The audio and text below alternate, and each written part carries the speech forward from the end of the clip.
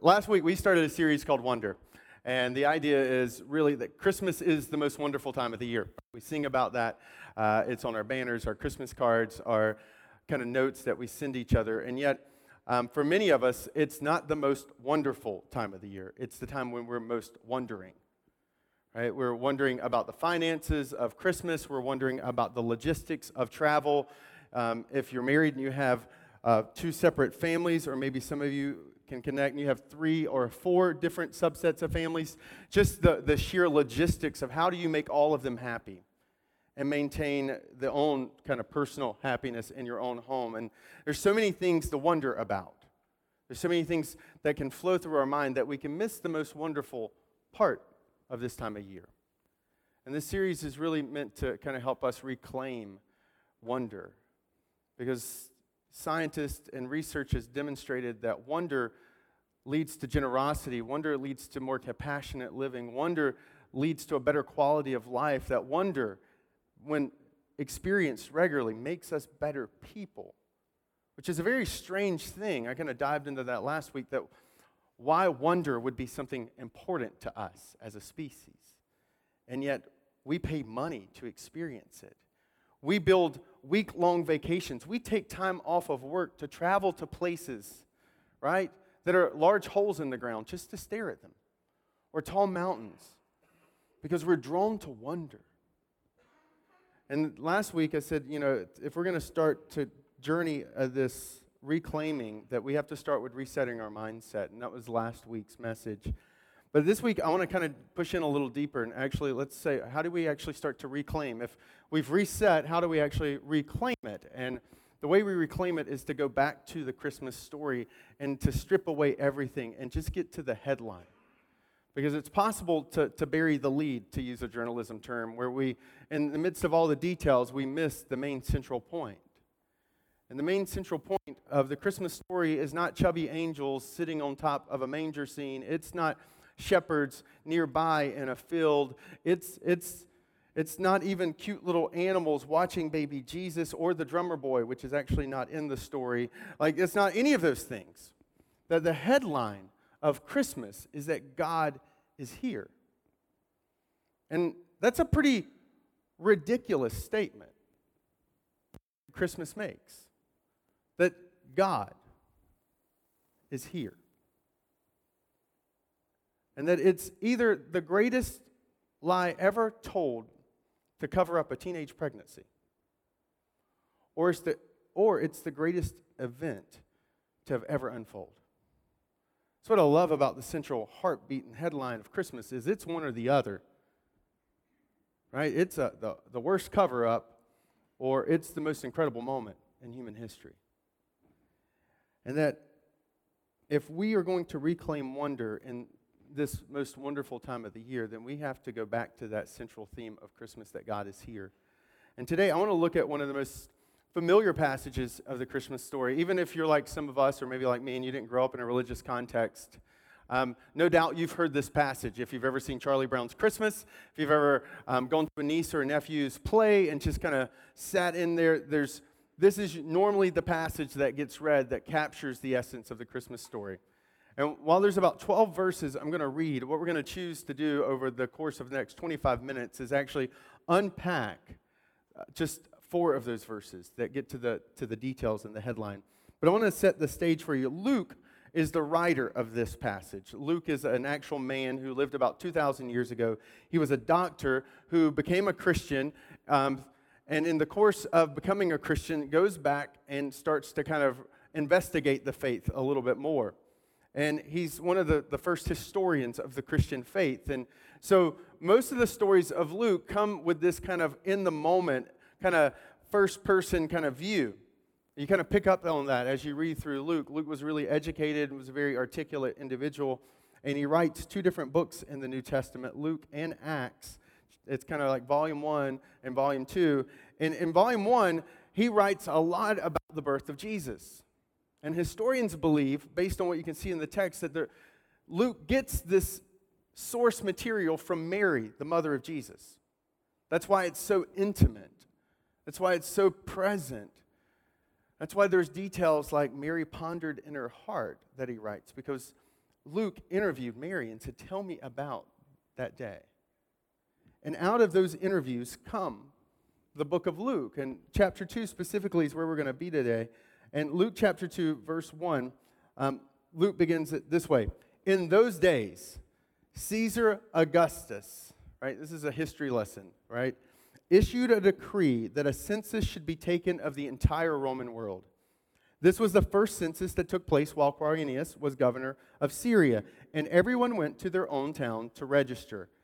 So Joseph also went up from the town of Nazareth in Galilee to Judea, to Bethlehem, the town of David, because he belonged to the house and line of David.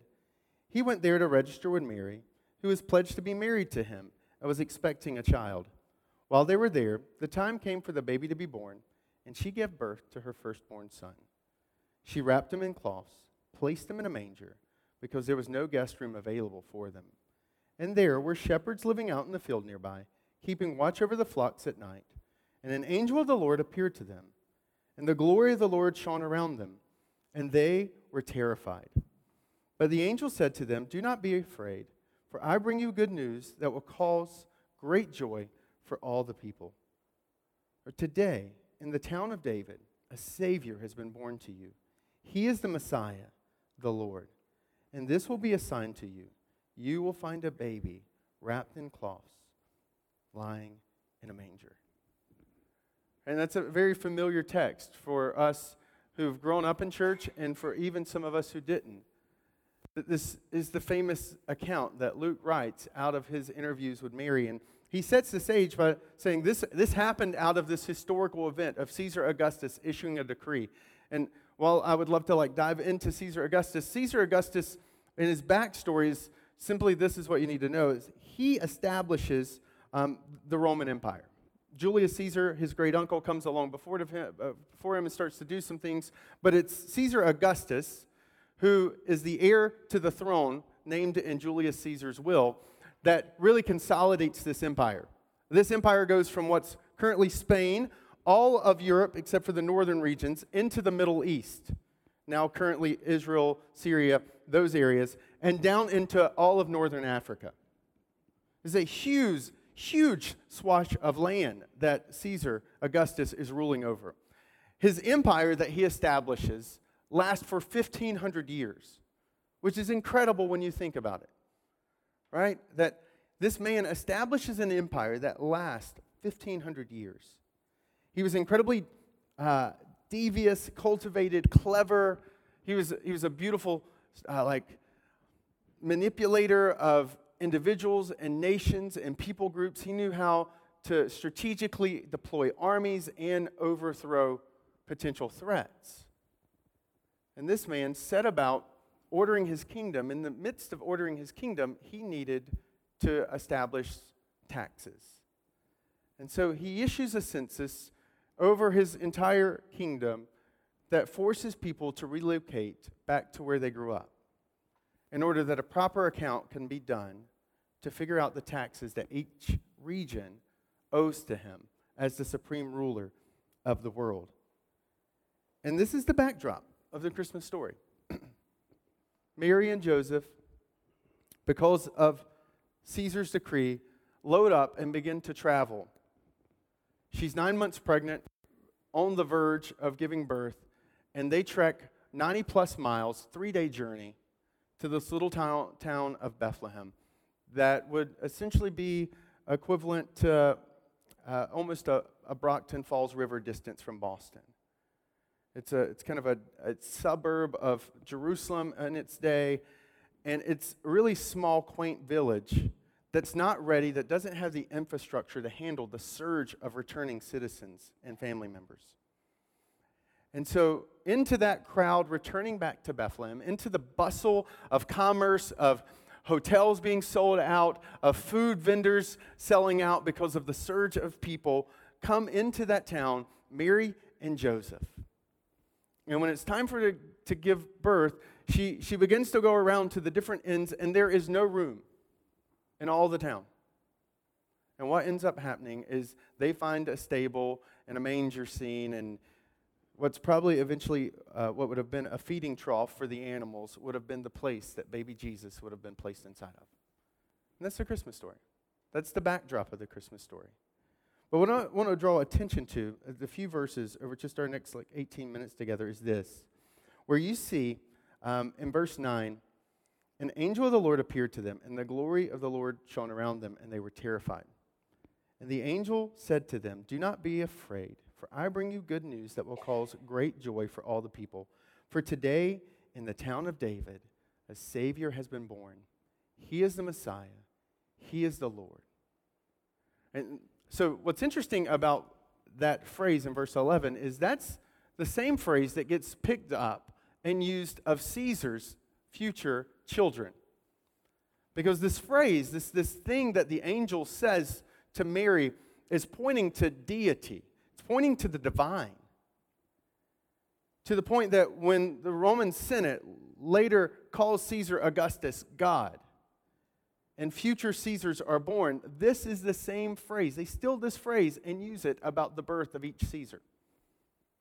Because they knew the significance of this statement. This is a statement about divinity. That the headline of Christmas is that the I am, right, what the Jews called the I am, the God of the universe, was here. And I want to take you on a brief journey that kind of coincides with my journey, and I'm going to give you a kind of a spoiler alert. It's a bit of nerddom. It may hurt your brain. You just roll with it. You can do what people do around me sometimes. They just smile and nod at me. But trust me, just stick with me, and I think you're going to see this is incredible. So I shared last week, part of my journey to faith really involved kind of diving into theoretical physics. I told you I was a nerd. For those who came by and actually saw the asteroid I had, you realize and confirmed that suspicion, right? That, in fact, is a nerd. But one of the things that I've always loved is outer space. I don't know about you, if there's anyone else in here who's like a space junkie, but I remember vividly the first time I saw Saturn through a telescope. Anybody else have that moment? Yeah. Oh, okay. Awesome. We should start a club because we're probably the only people in America who actually think about that, right? So this is Saturn, and I'm probably going to ask you to dim the lights a lot for a portion of this because this is Saturn in all of, I guess, her beauty. I don't know, but it's incredible. And I remember looking in a telescope and saying, "Oh my goodness, that's real? That's Saturn." And just being blown away by the beauty and I could see the rings, right? I was like, this is unreal. And this is kind of, I love science. I love digging into the science of outer space. And as I'm unpacking it, Saturn is part of the 8 current planets, right? Sorry, Pluto, you got kicked out. Messed us up that grew up with Pluto as a planet, right? But that's called our solar system, right? That's our neighborhood. That's where we dwell, right? Domicile, that's our place.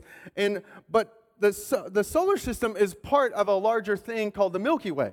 Right? And the Milky Way is that beautiful thing if you're ever out in the middle of nowhere and it's a perfect night, you can kind of see one of the arms of the Milky Way kind of cutting across the sky. But to give you some perspective, our solar system compared to the Milky Way, if the Milky Way was the size of North America, right, the continent that we live on, then our solar system would be the size of a quarter, 25 cents. So drop 25-cent piece on the ground of North America, and that's the Milky Way. And we live inside of the quarter. We're a tiny little speck on a tiny little speck inside the quarter. And that starts to stretch your mind a little bit, right? You're like, whoa, the Milky Way just got really big for all of us, right? You're like, just thought it was a candy bar. It's massive, right? This is huge. And so here's the solar system, here's the Milky Way. And then when you start to zoom out and you realize, okay, the Milky Way is just one galaxy, because it's a galaxy, it's a collection of different systems and kind of planetary systems. And so you've got this thing called the Milky Way.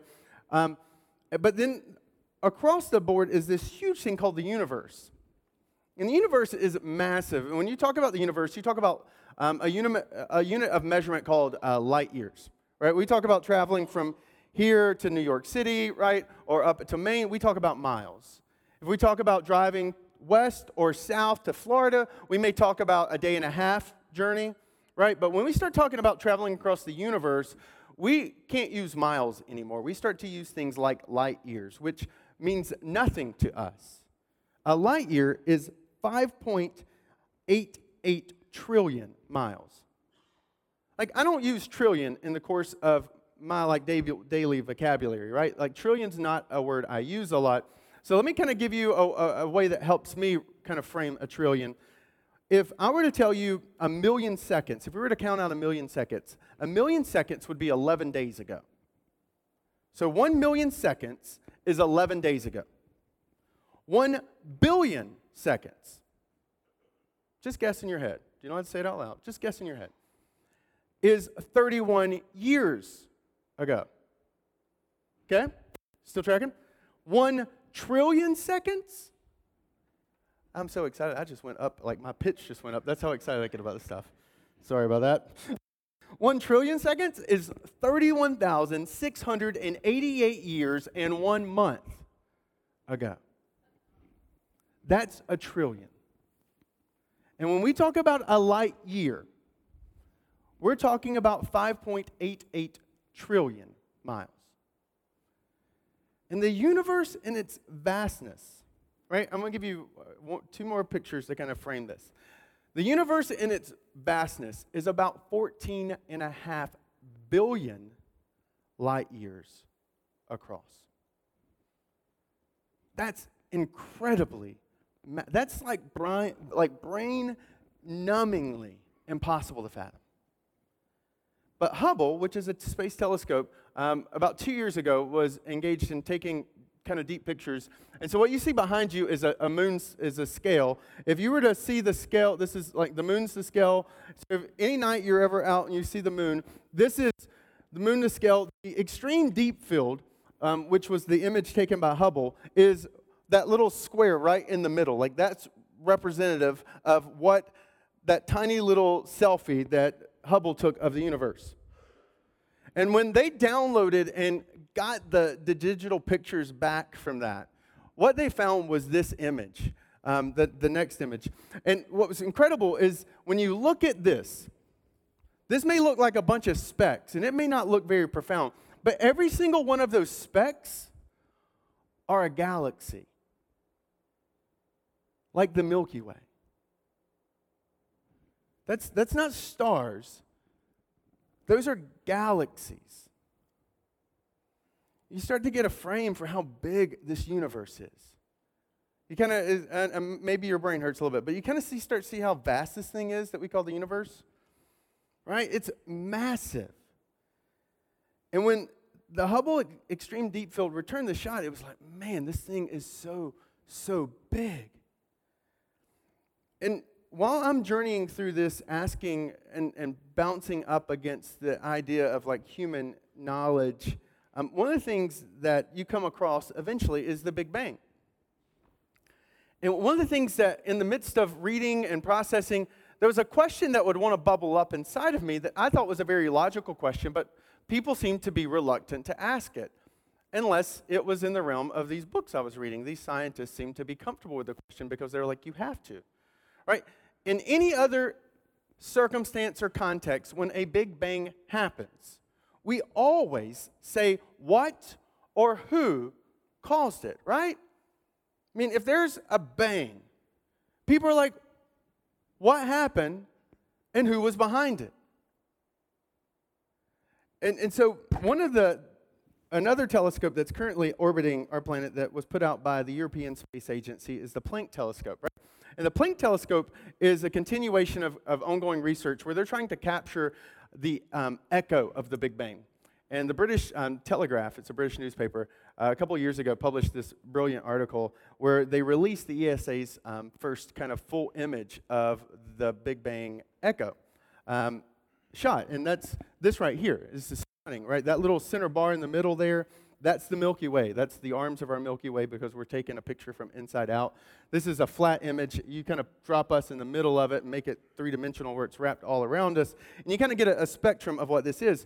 But the Telegraph identified this for what it really was, that what you see is the echo of the first light in the universe. And I don't know about you, but my heart and my mind, when I read that, and even processing through this in my journey of faith, I went back to when it said, God said, let there be light.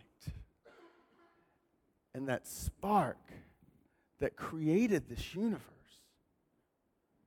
Like what you see when you look at the Planck image is the echo of the voice of God speaking light and creating a universe that is still reverberating to the farthest edges of the universe. Imagine the power of a voice that speaks that can still be captured at the edges of the universe. And I think what happens when you study this stuff too much is that you fall into two camps typically that you find. You fall into one camp, like Carl Sagan or Neil deGrasse Tyson, where you arrive at this sense of hopelessness. You're like, the universe is vast, it's cold, it's empty, it's alone. This is the only thing we've got going. We better not mess this up. We can't expect hope from outside because in this universe, we're all by ourselves. And there's a sense of despair that comes out of it. Even Carl Sagan in his book, Pale Blue Dot, right, this beautiful just packing of Earth's uniqueness and this cosmological thing called the universe, he comes to this similar place of like, we can't expect hope from outside. We better not mess this up. And then you got the camp over here, which is the feel-good, emotional, sentimental, that we're so special, we're all like snowflakes and we're unique, where like the universe is about us. And everything's about us. Because look, we're the only life forms in the entire universe. We're special. We should have a song, right? And I think that both of those camps miss the point of the universe. I don't know if any of you are Adele fans, right? I am. I'm comfortable admitting that, right? I straight up, I believe in angels because an angel, a baby one of them, crawled into that girl's throat and lives there. And every time she opens her mouth, it sings. I believe in angels because I have Adele's records and I hear it, right? But like this girl, when she opens her mouth, it's like, wow. But it's every song that happens. And I don't fall into the camp of either side with Adele. What I understand when I listen to masterpiece after masterpiece after masterpiece of that baby angel crying out through that woman, right?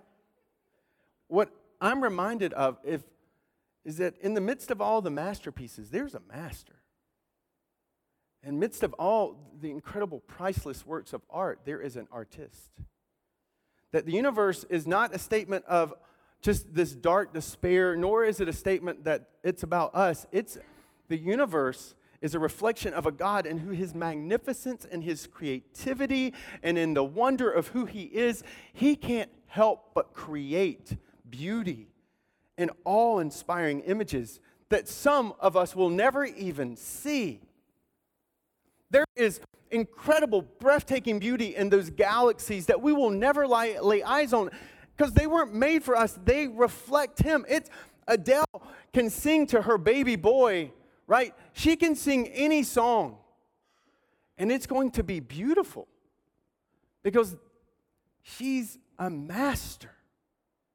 She's incredibly gifted, and whatever she touches vocally is impressive. And here's the creator of the universe. Like when Saturn, when it lightened, like there's lightning on Saturn. We just discovered, this past year there was a lightning storm on Saturn that lasted for 200 days. And scientists think because of the blue sensor on one of the satellites that got pinged, that the lightning is blue. Like for thousands and thousands and thousands of years, human beings did not know that. Because that wasn't put there for us. It was put there as a reflection of him, because when he's crafting these things, he's like, blue lightning. That'll be good. Right? That's who he is. And yet, in the midst of all of that, in the Christmas story, you get perhaps one of the most profound sentences ever written after verse 11, that this will be a sign to you. You will find a baby wrapped in cloths, lying in a manger. That the I am is here. not in the palace in Rome, not moving or issuing decrees, mobilizing the entire world, but lying in a manger, wrapped in swaddling clothes. So just within the last, I think, year and a half, there was another picture taken of Saturn that is even more stunning. And this was, we currently, as a nation, have a satellite orbiting Saturn.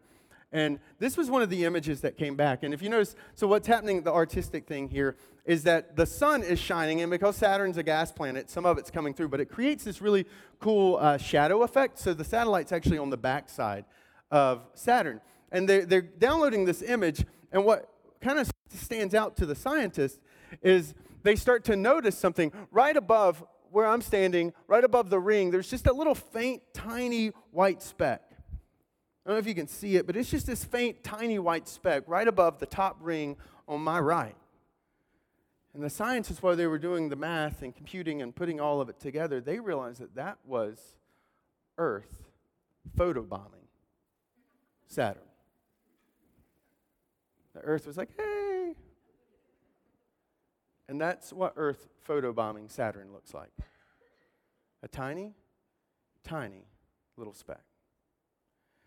And that the power of the Christmas story is that the I Am, the one who created all of this that we've just walked through, stepped into that tiny little speck, not as a magnificent ruler in Rome, but as a tiny baby in Bethlehem. And that he was wrapped in cloth, and he was placed not in an inn, not in the Ritz-Carlton of Bethlehem, but in a feeding trough for an animal. That the wonder of Christmas is that he did that. And that we can look at this story and take a cue in what he thinks about you and me.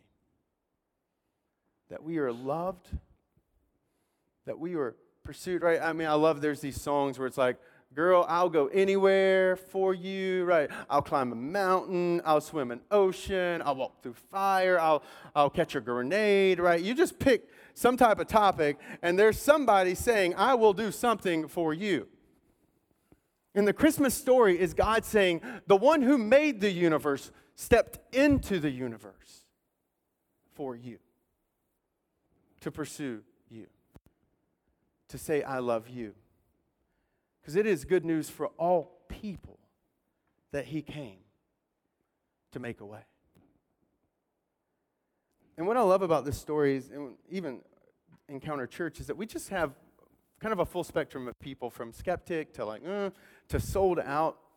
And that even if you don't buy the story completely, then you can at least appreciate, as we've unpacked the journey, the profound brilliance of whoever wrote this. Because this is single-handedly one of the best leadership and love moves ever. It's something that great spouses do. It's something that great parents do. It's something that great leaders do.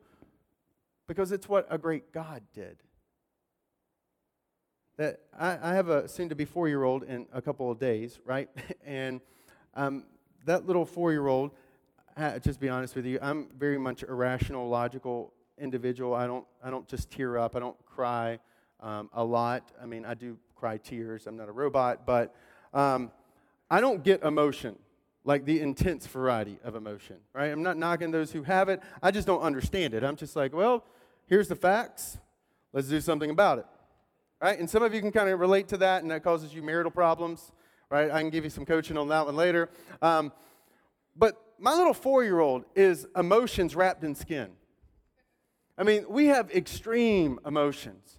And there are times where I look at her, I don't even know what to do with it.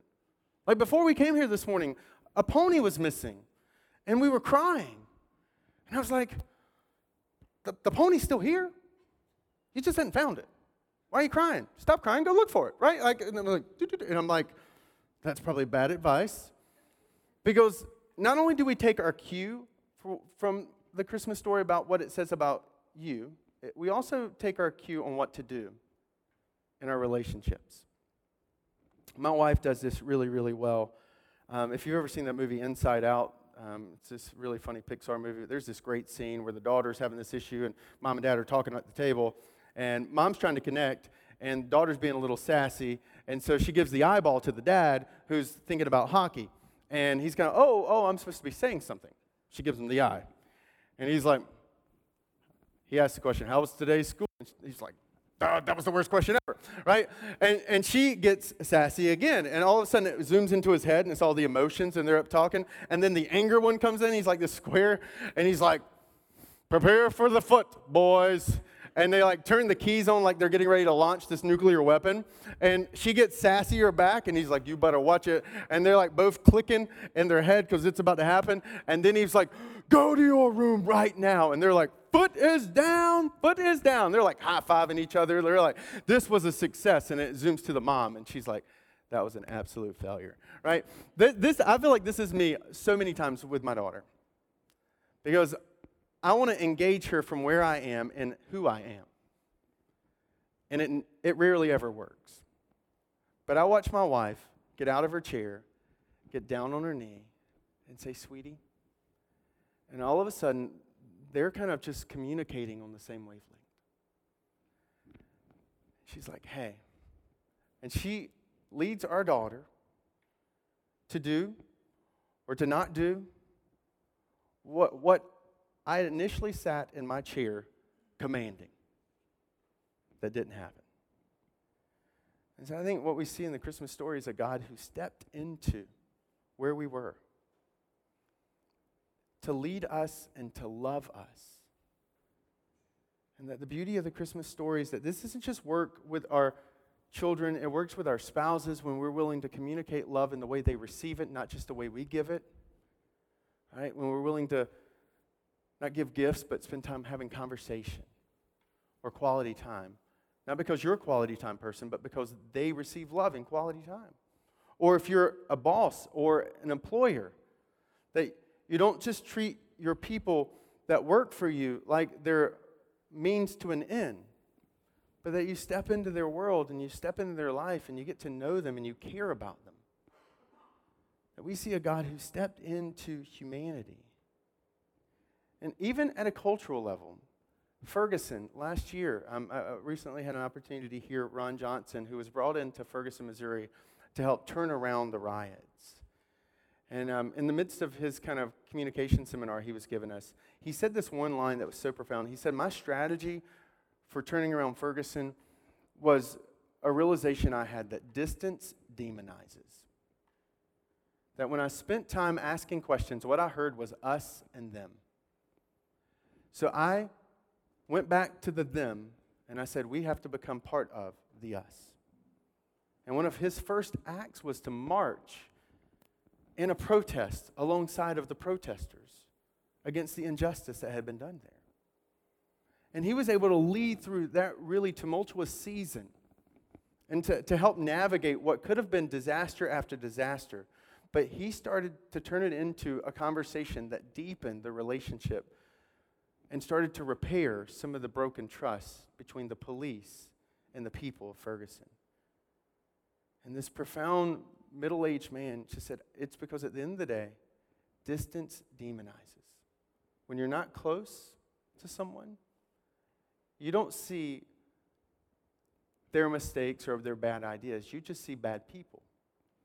But when you're willing to step in with them, you can start to understand them and lead them. And every time we say Merry Christmas, we get a cue from God of what he thinks about us, that he loved us enough to step into this, but we also get a cue in what to do, of looking at those relationships in our own lives and being willing to step into them. And that if you and I were, just imagine if we started to live with the realization of the wonderful time of year, not because of what's happening in our life, because instead of what has happened, that the great I am said, here. Then in the process of reclaiming wonder in general, we can start to reclaim the wonder of relationships around us specifically.